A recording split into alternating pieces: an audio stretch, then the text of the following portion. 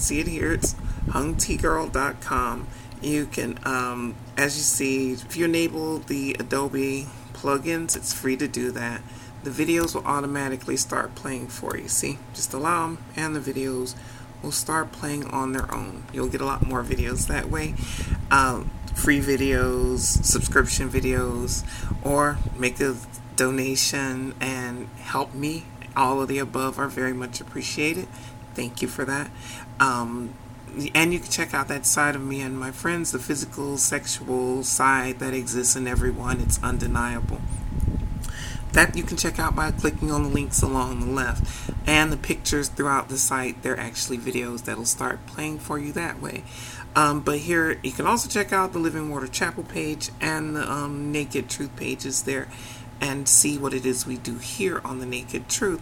And that is focus on what I believe to be what we call the spiritual side, that I also believe exists in all of us, whether we are aware of it and acknowledge it or deny it and neglect it. It's still there, like a yard, like my yard, in fact. But anyway, so it's still there, and that's what we do here. We focus on the spiritual. And for me, that boils down to Christianity, but not Christianity as people practice it nowadays, but actual, original, true Christianity, where you actually listen to what Jesus Christ, who it's named for, had to say and live by that. And not just here, but in God willing, hereafter. Anyway, this is for believers, clearly. So anyway, that's what we focus on here on the Living Water, on the Naked Truth. And to pick up where we left off at, oh, and one other thing. So you may wonder why it's all dark here and everything. The rest of the site of hungtgirl.com is all of what you want to see, what you might have been expecting. Everything you might have been expecting is right there. So this is not about that. So I'm going to back on up. So excuse the unflattering shadows. And it's easier to read the screen from back here. And like I said, if you want to look for the stuff that's been a little more polished, that's what the rest of the site is for. Here, I'm going to get comfortable and try and share what I think means a whole lot more with you now.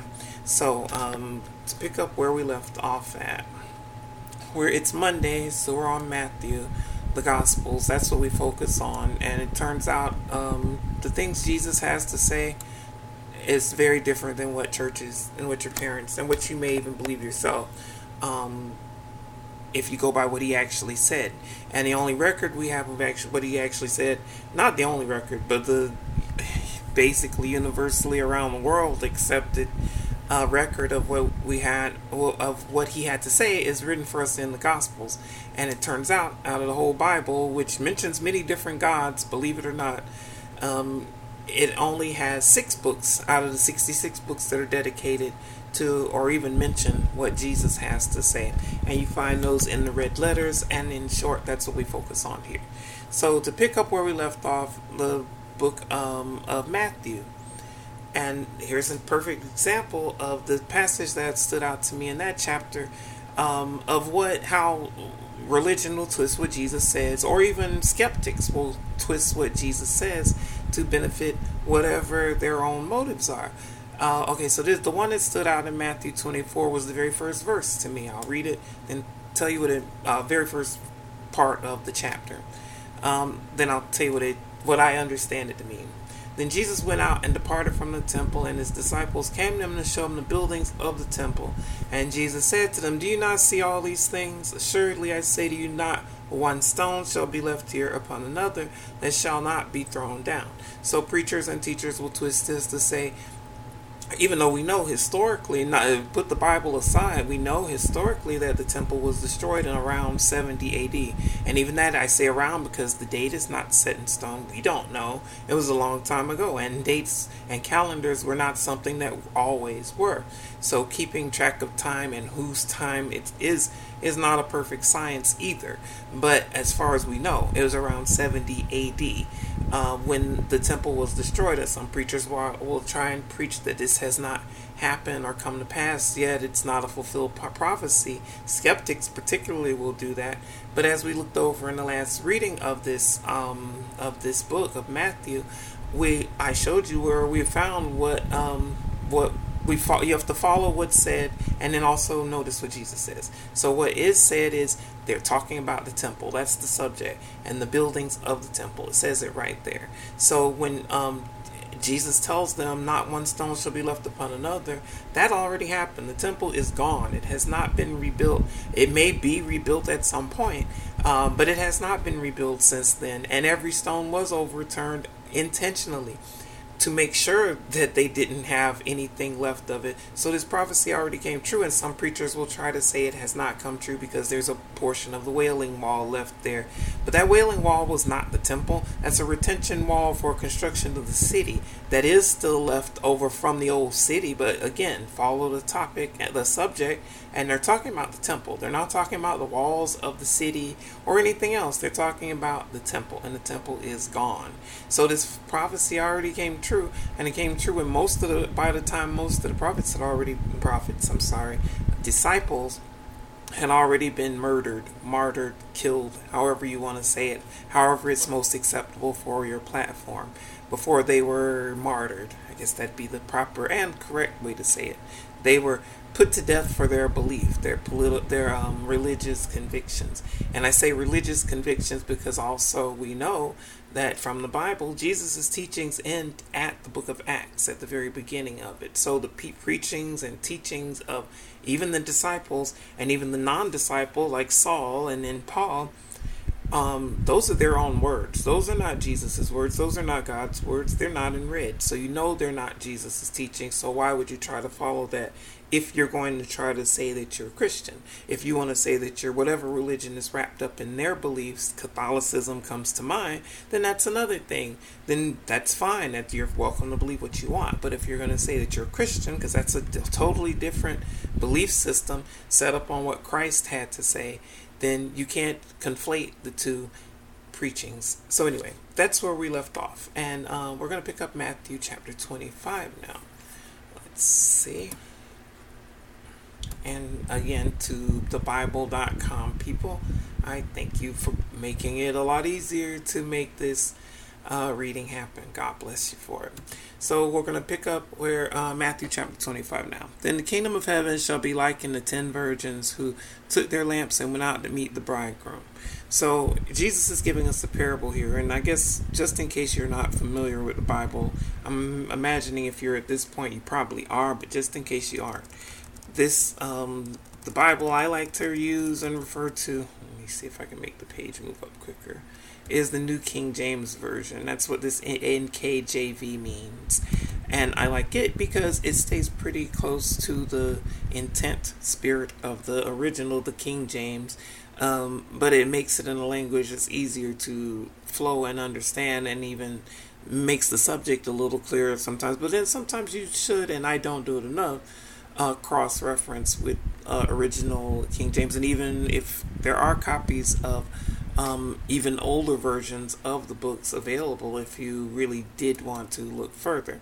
But anyway, that's where we're picking up at. And the heading is what I did this for, was to show you the parable of the wise and the foolish virgins is what Jesus is talking about here.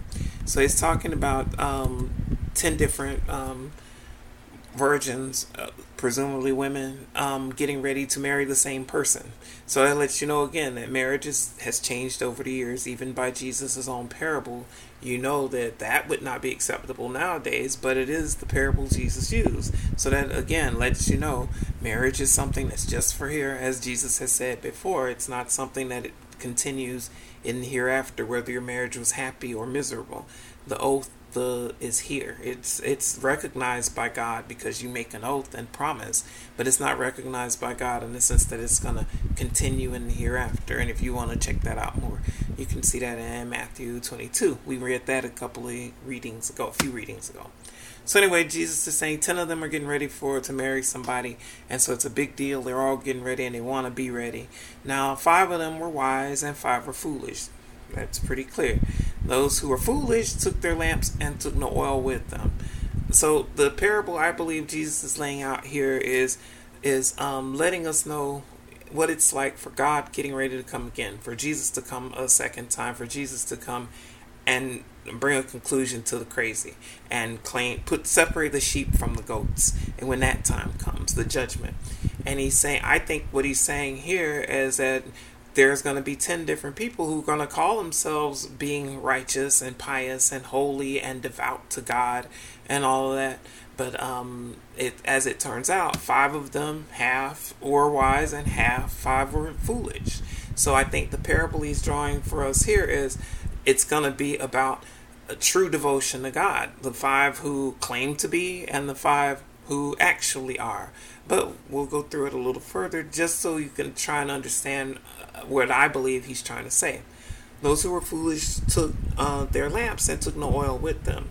So that would be like people who are Christian in name only. They claim to be Christian. They claim to be righteous. They go to church every Sunday or whatever their holy day is and whatever their holy place is. I say church, but again, it could be a temple. It could be a synagogue. It could be a teepee. It could be wherever holy place it is. They go to, in their hearts, reach out to God.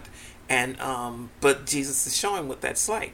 Those who are foolish are believers, but they didn't have any oil. So that's like claiming to be Christian, but not actually doing anything that Christ actually said. But you do claim it. So you have the lamp, but you don't have any oil to actually feed that lamp.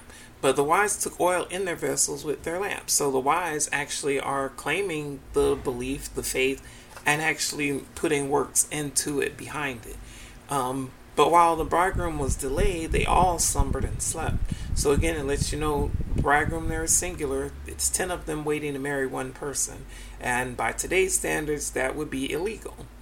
But it lets you know times have changed. The terms of marriage have changed over the years. And in some places it is still legal for particularly usually a man to marry as many women generally as he wants to or as he can support. And sometimes they're even his family. That's just how the world is, like his own offspring marrying them. But that's, again, it's how the world is, and it's nothing new. There are examples of it in the Bible, going all the way back to Genesis, even the very beginning, when Lot escaped Sodom and Gomorrah with his daughters. He had sex with them and had children from them. So that's an example from the very beginning that marriage and it's and family and that kind of stuff goes way back, and it's nothing new. Let's see. So he's saying while they slumbered and slept, the bridegroom was delayed. So this would be while people are waiting for Jesus to come again. That would be like now, but it's pretty much any time since Jesus was crucified and resurrected to a second coming. So for 2,000 years, people are waiting. And many people have written it off as, oh, that's not going to happen. That whole thing is done, if it ever even happened in the first place. And at midnight, a cry was heard, behold, the bridegroom is coming, go out and meet him. Go out to meet him. So that would be like if the second coming, when everyone notices that it's happening again. But in the parable, the bridegroom has come now to receive to himself those 10, I guess they'd all be fiancés or brides. Yeah, brides, all of them. He's come to receive them. Then all those virgins arose and trimmed their lamps. So this kind of sounds like how some sects of the Islamic religion, particularly the extremist ones, the radical ones, will preach to their followers that awaiting them in heaven are a certain amount of virgins, and they really believe that to the point they're willing to kill themselves and even blow themselves up and blow up innocent people. And as crazy as that sounds, it's no crazier than the U.S. sending their youngest, best, and brightest, or at least their youngest and sometimes most desperate, out to wars to support things like oil or territory or power. It's no different. It's just the means that they use to do it. And in this case, he's saying, now the time's come. All of those 10 realize he's here. We got to get ready. So they trim their lamps too. And that's like an oil lamp. Did I skip one? Then all those virgins arose and trimmed the lamps. So yeah, that's like an old school oil lamp. And I have like an emergency one for hurricanes and stuff. It has a wick. It's like a candle and it's like a candle but with fuel at the bottom, basically. instead of wax. And you, but in this case, that's what they had. They had wax at the bottom, and that's how they lit their candles, and for light, because there was no electricity back then at that time that we know of. So anyway, now the time's come, the moment of truth, when you have to present yourselves to the groom as the one who's been waiting for him. Similarly, it'd be like the second coming when the sheep are divided from the goats. Then all those virgins arose and trimmed their lamps. So they trimmed their lamps so that they could burn and the light won't go out. The foolish said to the wise, give us. You could think about this like if you a birthday candle, when it's getting low, it'll start to smoke and then go out when it gets to the bottom. So it's similar. The 5 of them are running out of wax oil for their lamps because they didn't bring any more to refill it. I have one close. It's the one that I'd like to show you is close by, but when I do the Naked Truth, I actually don't have any clothes on. So if I got up, things would get exposed, and I've already been kicked off one platform. I don't want to be kicked off this one, but you can search it and you'll see what it looks like. So anyway, the 5 that weren't ready, the 5 who were in name only, the moment of truth came, and it turned out they didn't have any oil, any light, anything to actually feed their light. So then they're asking other people, hey, give me some of yours. It's time. Can you help me out? And the foolish said to the wise, give us some of your oil, for our lamps are going out. But the wise answered, no, saying, no, lest there shall not be enough for us and you. But go rather to those who sell and buy for yourselves. So there's a couple of things that you got to notice there. One is that the wise ones, Jesus said it's wise for them to say no. They're the ones that are counted no. But at the same time, Jesus tells us if someone asks you, don't refuse them. So it's kind of a mixed message. But in this case, he's saying if you're going to be wise, then you got to have some for yourself. Like when you're on an airplane and they tell you, God forbid, there's craziness, a loss and pressure. They tell you to mask yourself first before you mask someone else. You have to take care, because if in the process of helping someone else, you might drop dead, then there's nobody to help either one of you. So you have to help yourself first. And even Jesus is pointing it out here that it's wise for those to say, no, I can't give you what I have because otherwise I won't have any. Because there may not be enough. That's what the lest, L-E-S-T means. It means for fear of. They're afraid of. They're scared that if I do give that to you, then there won't be enough left for me. And that's a tough place because it seems like you would all. My first self would also say you're supposed to give them some. So maybe somehow they should divide some up and help them out. But if you realize what Jesus calls them, he calls it foolish. He calls them foolish for not having any oil of their own. Because all up until this moment, it's not like they were forced to focus on other things. They focused on what they wanted to focus on enough that they got the light. They just didn't bother to feed it. And like I said in the parable, in my mind, what I think Jesus is saying here is it's not going to be enough to say, oh yeah, I claim to be Christian. Oh yeah, I know there's a God. That's not going to be enough. You have to actually have something to back that up, to actually show that there is some fuel to that fire and that it's not just a lamp that's on its way burning out with nothing to actually feed it. And while they went to buy, the bridegroom came, and those who were ready went in and with him to the wedding, and the door was shut. So the 5 who were wise and didn't share their oil but provided enough for themselves and enough to come were led into the banquet, led into the wedding.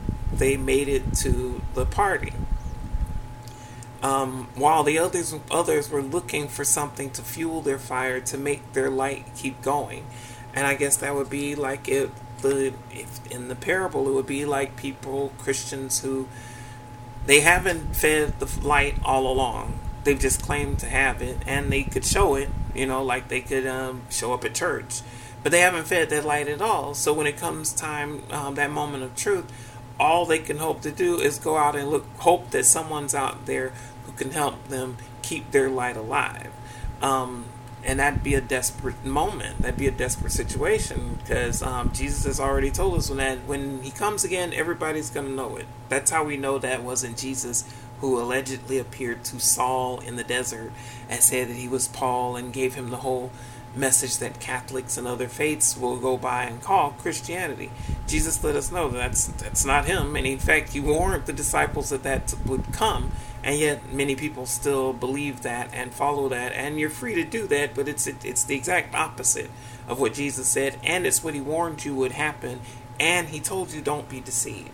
He tells us don't be deceived. Afterward, the other virgins came saying, Lord, open to us. So now those who went out and were able to keep their light alive because they went out and bought some oil, but they were late to the party. But he answered and said, assuredly I say to you. Let's see how those who are late to the party fare. I do not know you.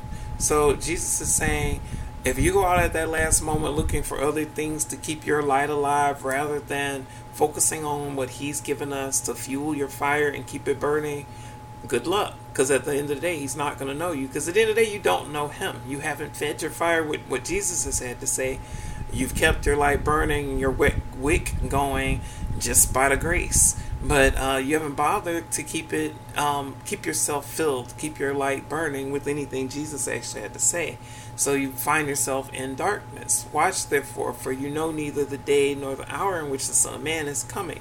So I think Jesus is saying there, no one knows when that second coming is going to be, when that, and I don't blame him for delaying. Look how horribly he was treated after doing everything good and right the first time.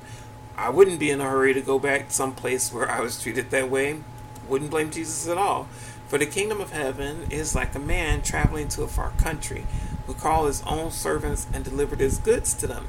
So Jesus is giving us another parable here about what the kingdom of heaven is like.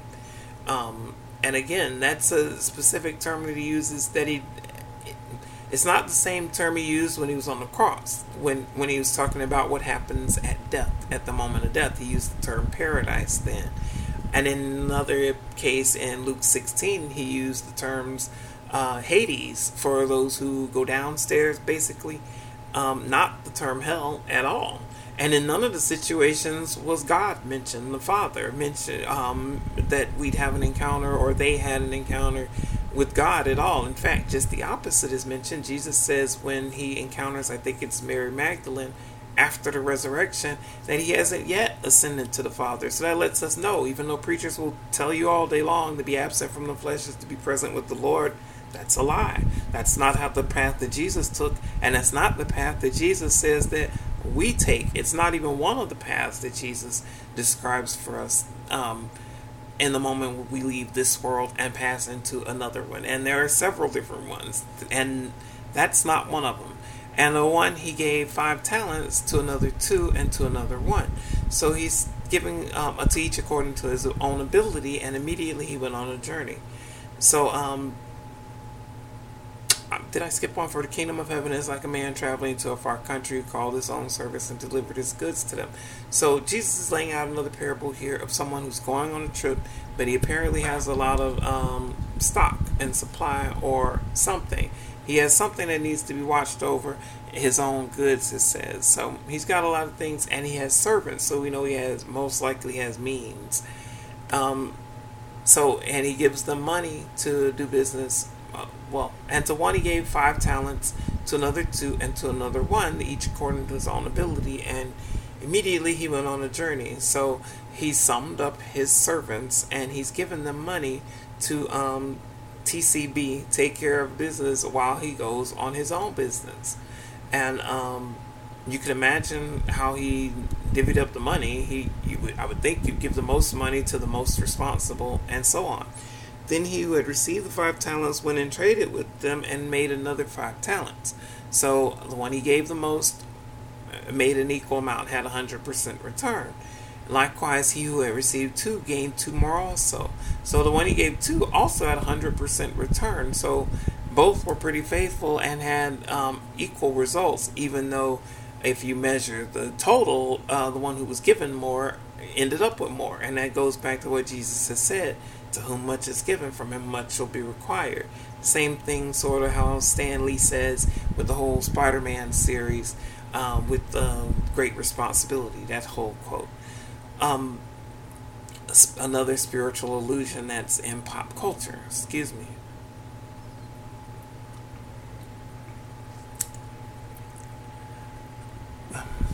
And likewise, okay, but he who had received one went and dug in the ground and hid his Lord's money. So the one who received a lot traded with it and made a lot. The one who received moderate amount too, he did what he had to do and gained two also. But then the one who received the least, so at least he did nothing with his. He dug it and hid it in the ground like you would a treasure, like in a hunt, rather than use it. So the parable is, each of us have been given talents, God-given talents, I believe, and abilities. But then also we learn to do things. Also, but I don't think those are the talents that Jesus is talking about here. I think he's talking about the God-given ones that people don't use. Because if you take the time to learn something like playing an instrument or something like that, you most likely are gonna appreciate that more because you're putting the time and effort into doing it. But if you're naturally able to do something like singing or sports or dancing, you may not value it, treasure it as much as someone who had to work to get it. You understand what I'm saying? I think there's a difference. And so I think he's talking here about God-given talents, because these people receive the 5, the 2, and the 1 not by their own, it says it's according to their own ability, but it's not by their own ability. They didn't get it because they went out and earned it. He gave it to them according to their own ability. So it's what he saw in them, and so far he was right. The one who gave the most had the biggest return, and the one he gave the least did the least with it. So he who had received 5 talents came and brought 5 other talents, saying, Lord, you delivered to me 5 talents. Look, I've gained 5 more talents besides them. So again, the one who got the most did the most with it. His Lord said to him, well done, good and faithful servant. You are faithful over a few things. I'll make you ruler over many things. Enter into the joy of your Lord. So that's the day believers hope for, that God will say we've been faithful and tell us to enter in. And if it happens like that. Hoping to please God is the point. Hoping to please their master is the parable. He also, who had received 2 talents, came and said, Lord, you delivered to me 2 talents. Look, I've gained 2 more talents besides them. So again, the one with moderate talent used what he had and gained 2 more. So 100% return, even though he was trusted with less. His Lord said to him, well done, good and faithful servant. You've been faithful over a few things.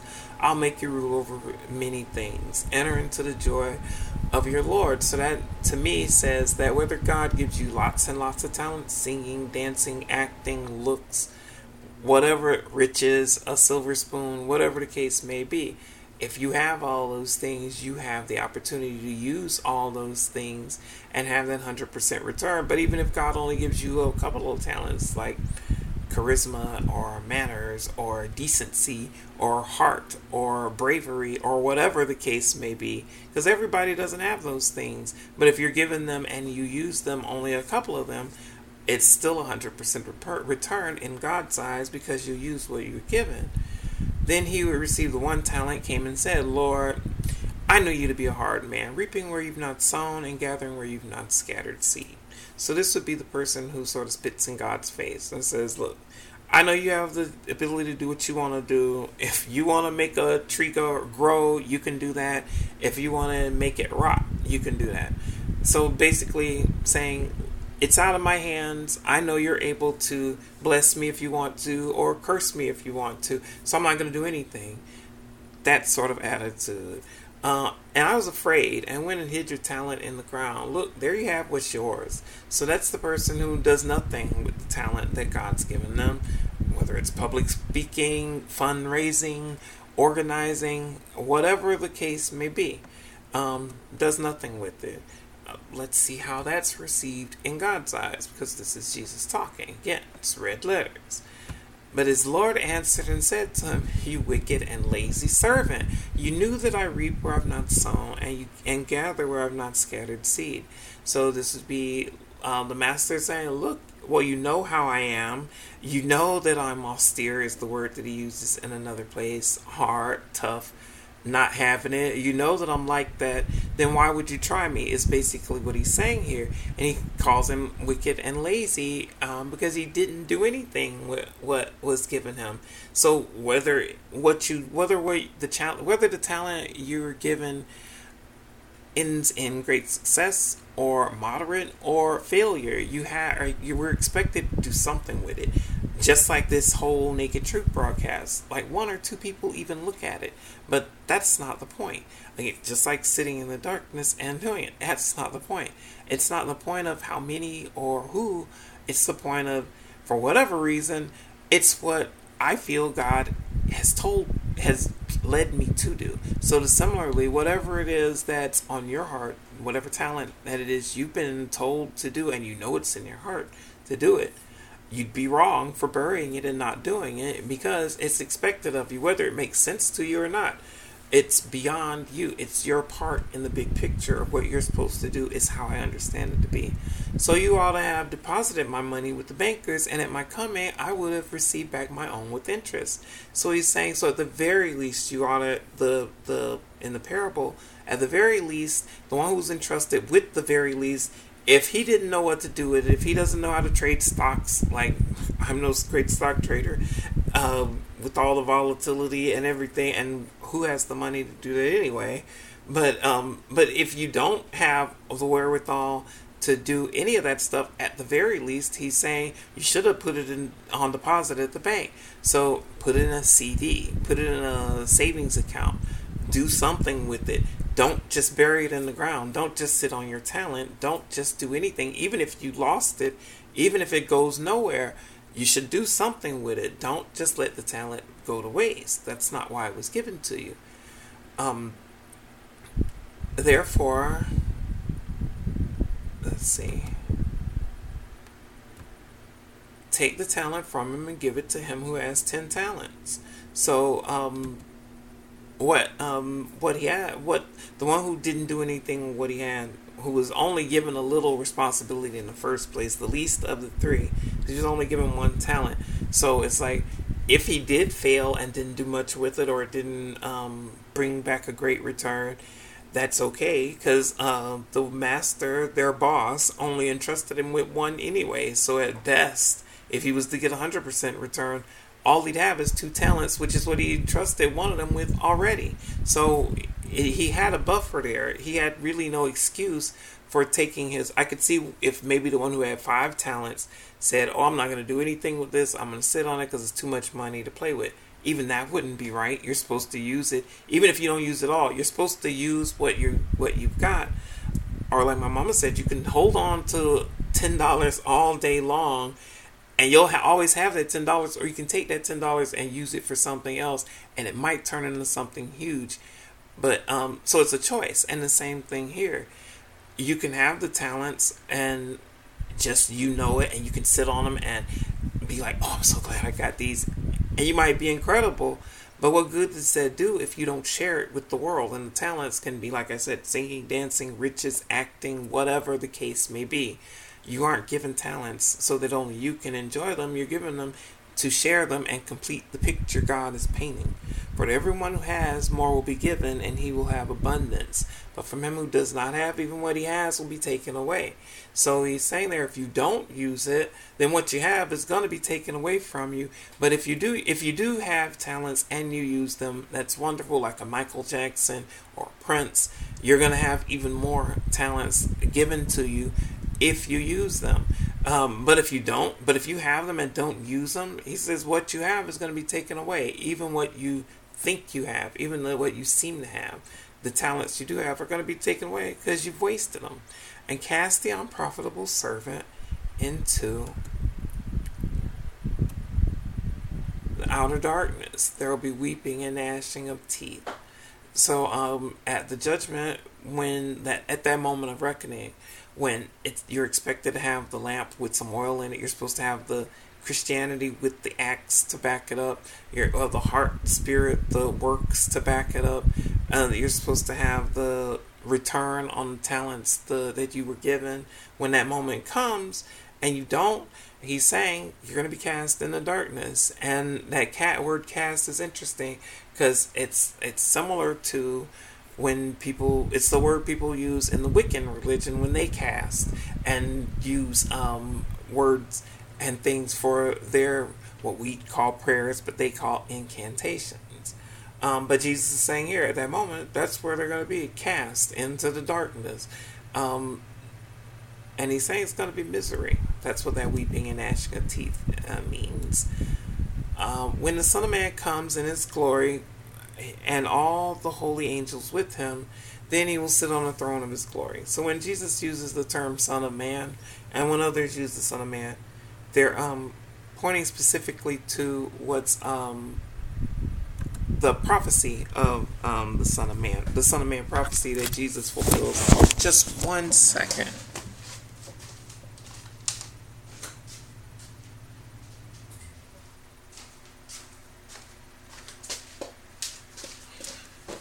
Sorry about that. Like I said, I have to cover the camera to adjust things because I don't want to be booted off here. So anyway, okay. So when the Son of Man comes in his glory and all the holy angels with him, then he will sit on the throne of his glory. So Jesus is saying when that second coming, when he appears again, it's going to be a glorious appearance. It's not going to be like how Saul said he ran into Jesus in the desert and only he saw it and no witnesses. It's going to be an event that everyone sees.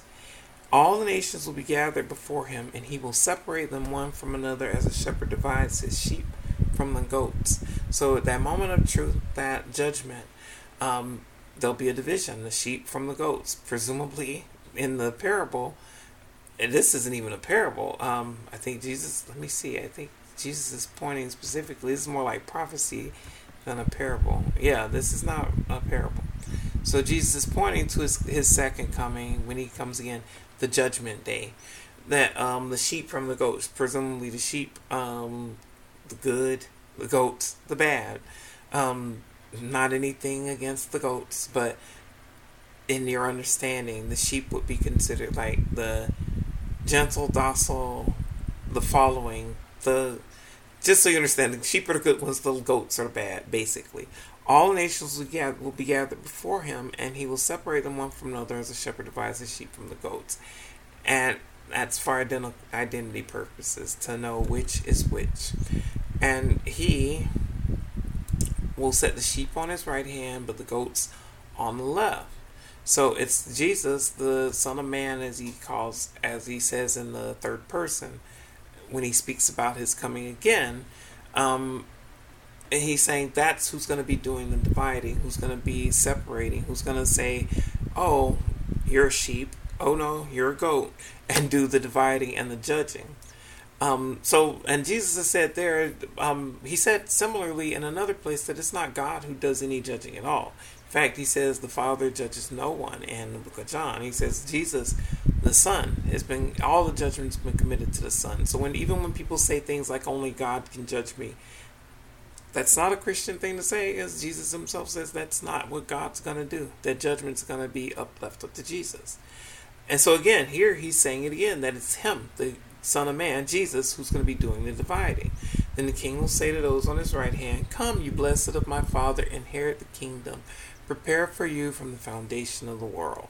So the sheep on his right hand. So thing to notice about that is that it's his right hand. So just like if I hold up my hands now, this hand is my left hand, but it appears on the screen as my right hand.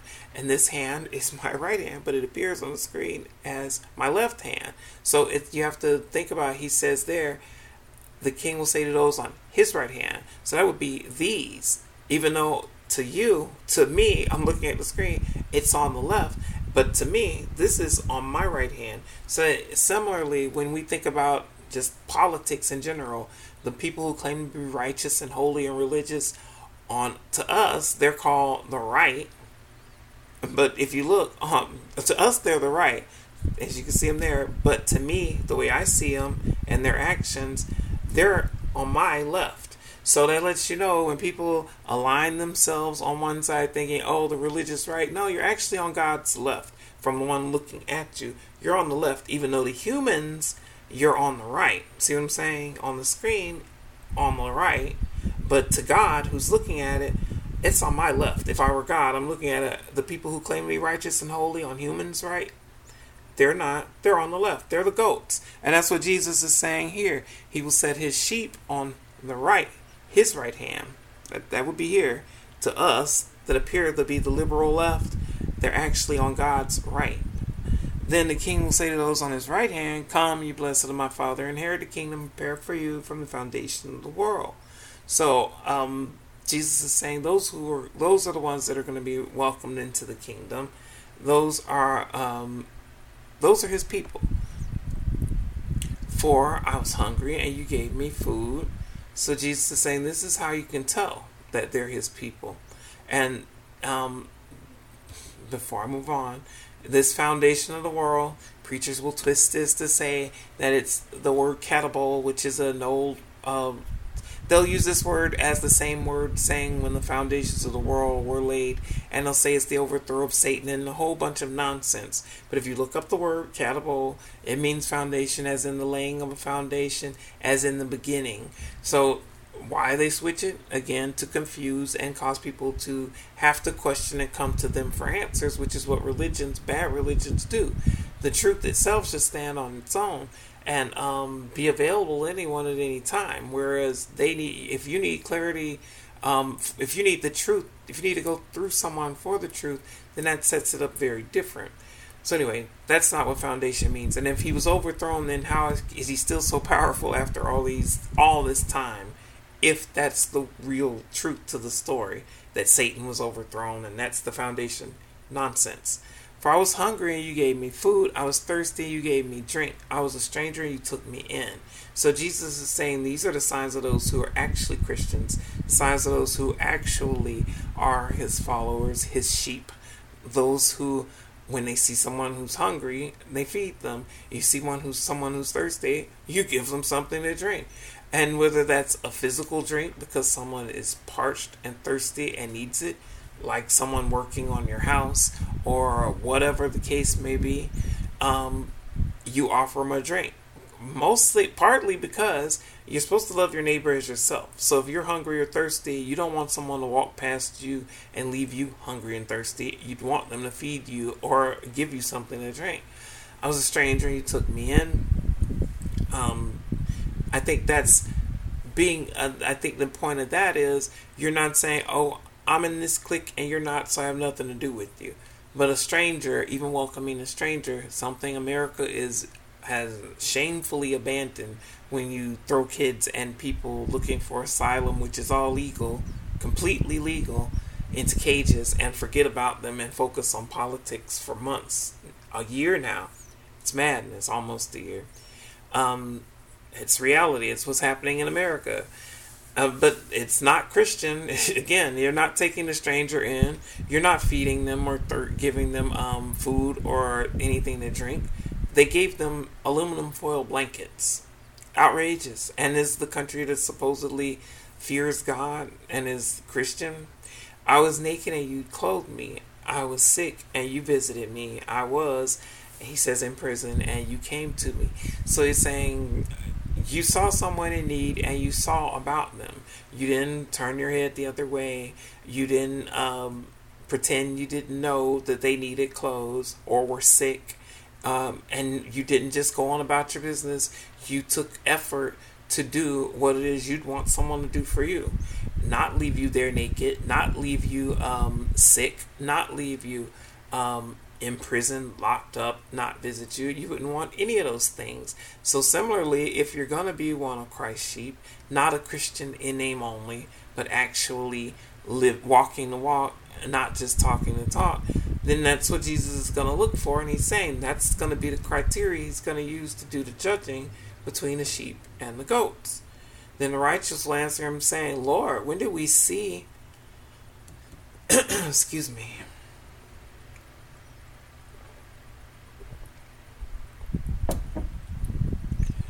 Then the righteous will answer saying, answer him saying, Lord, when do we see you hungry and feed you, or thirsty and give you drink?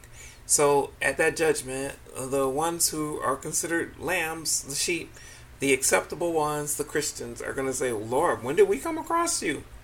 Like, when in our life did we walk and actually encounter Jesus? Is what they're gonna wonder, what they're gonna ask in that judgment day. When did we see you a stranger and take you in, or naked and clothe you? So when did we see Jesus begging for money?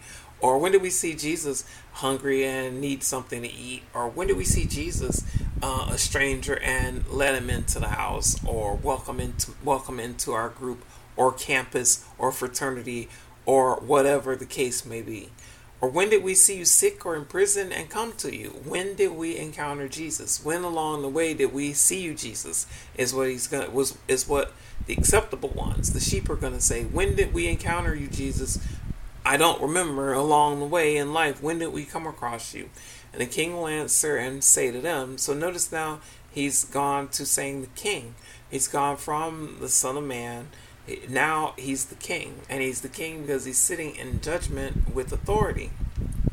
Because remember, he said that that's not why he came the first time, to judge the earth. That's not why God sent him.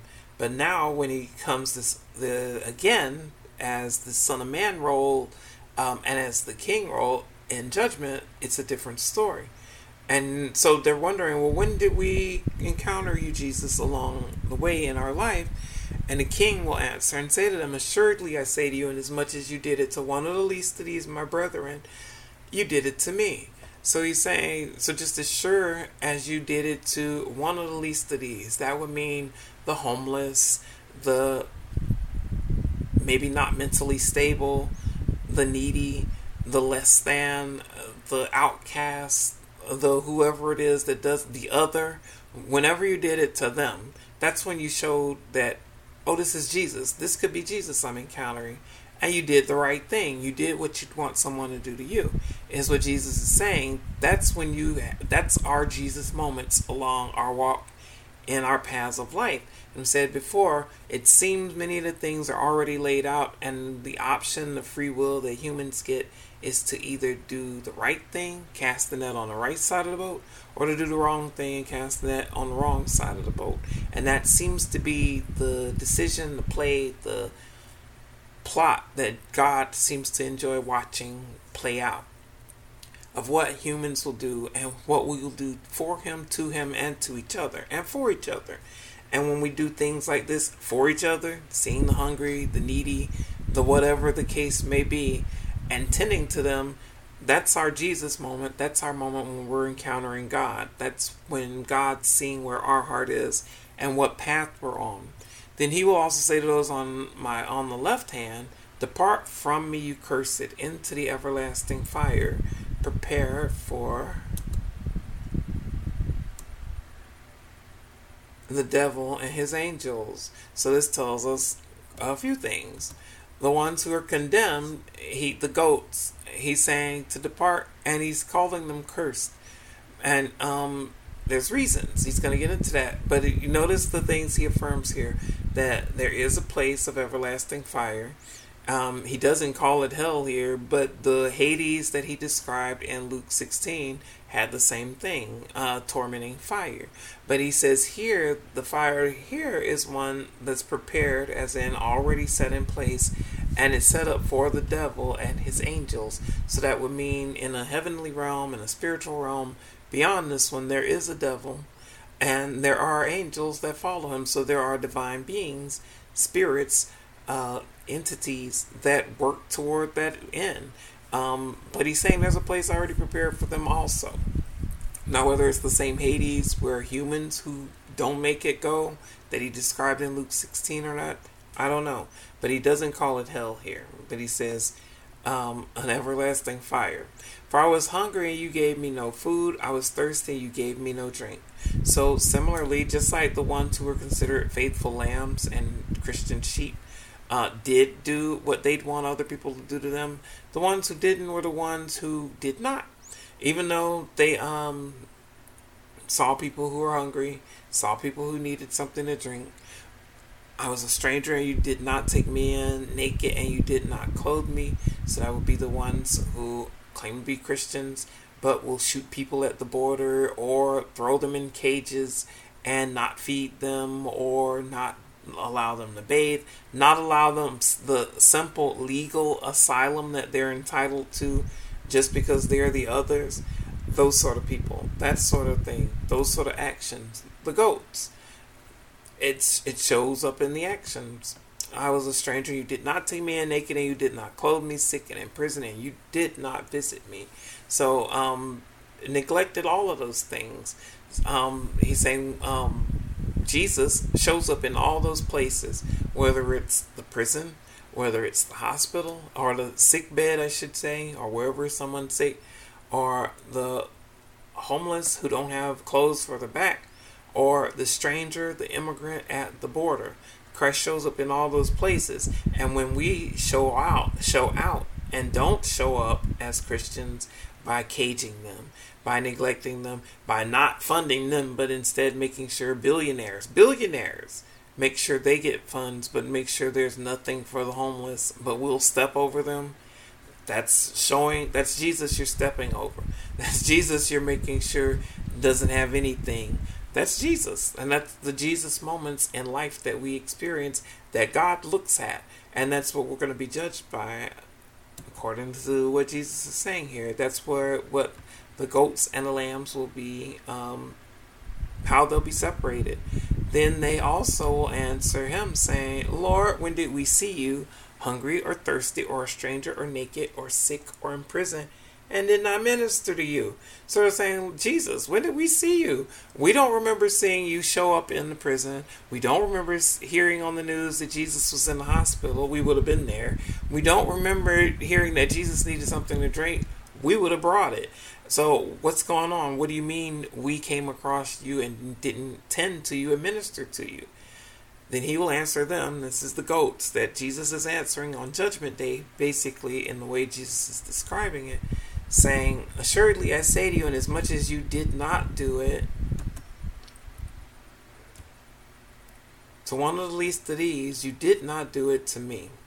So Jesus is saying, whatever you didn't do for that homeless person, for that orphan, for that mentally disturbed person who isn't able to tend to themselves, whatever you didn't do for them, it's the same thing you did to Jesus. So Jesus is saying those are the moments where he showed up, where he's at, and he's watching to see exactly what we're going to do and how we're going to perform, and if we're going to, or if we're going to fail.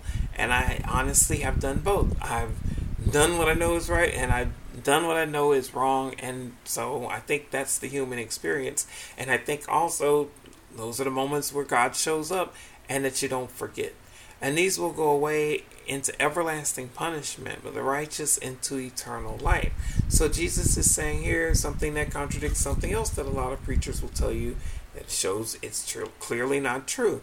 Jesus says here there is an everlasting punishment. And he said there's the fire prepared for the devil and his angels. So that sounds like it's everlasting, not ending. And then some preachers will use Old Testament verses to say that they'll be turned to ashes and that's it. That's not what Jesus says. So you have a choice. You can believe whatever anyone else says, or you can believe what Jesus says. And that actually ends this reading. I appreciate you checking out with me, and I hope it was a blessing for you, and that you'll join me again. And like I said, I realize it's Monday, and generally do Matt and Mark, those books. And for whatever reason, like a fool, I didn't think to add these to the collection as I was doing on Twitch. So I didn't do that with the other books that we already finished. So I'm going to wrap this one up, and I'm going to start again with the book of Mark and catch it up to where I have started saving them in the collection. But for indexing sake, I'm going to end it now, in this one here now. So, and then there's Wednesdays where we go over the Gospels of Luke and John, and I'll probably end up doing the same with those. And Saturday night, early Sunday morning, where we go over, where we're in the Gospel of Nicodemus, a book that didn't make it into the Bible. In the meantime, wash your hands, wear your mask, love your neighbor, And thanks again. God bless you. Peace. Stay safe.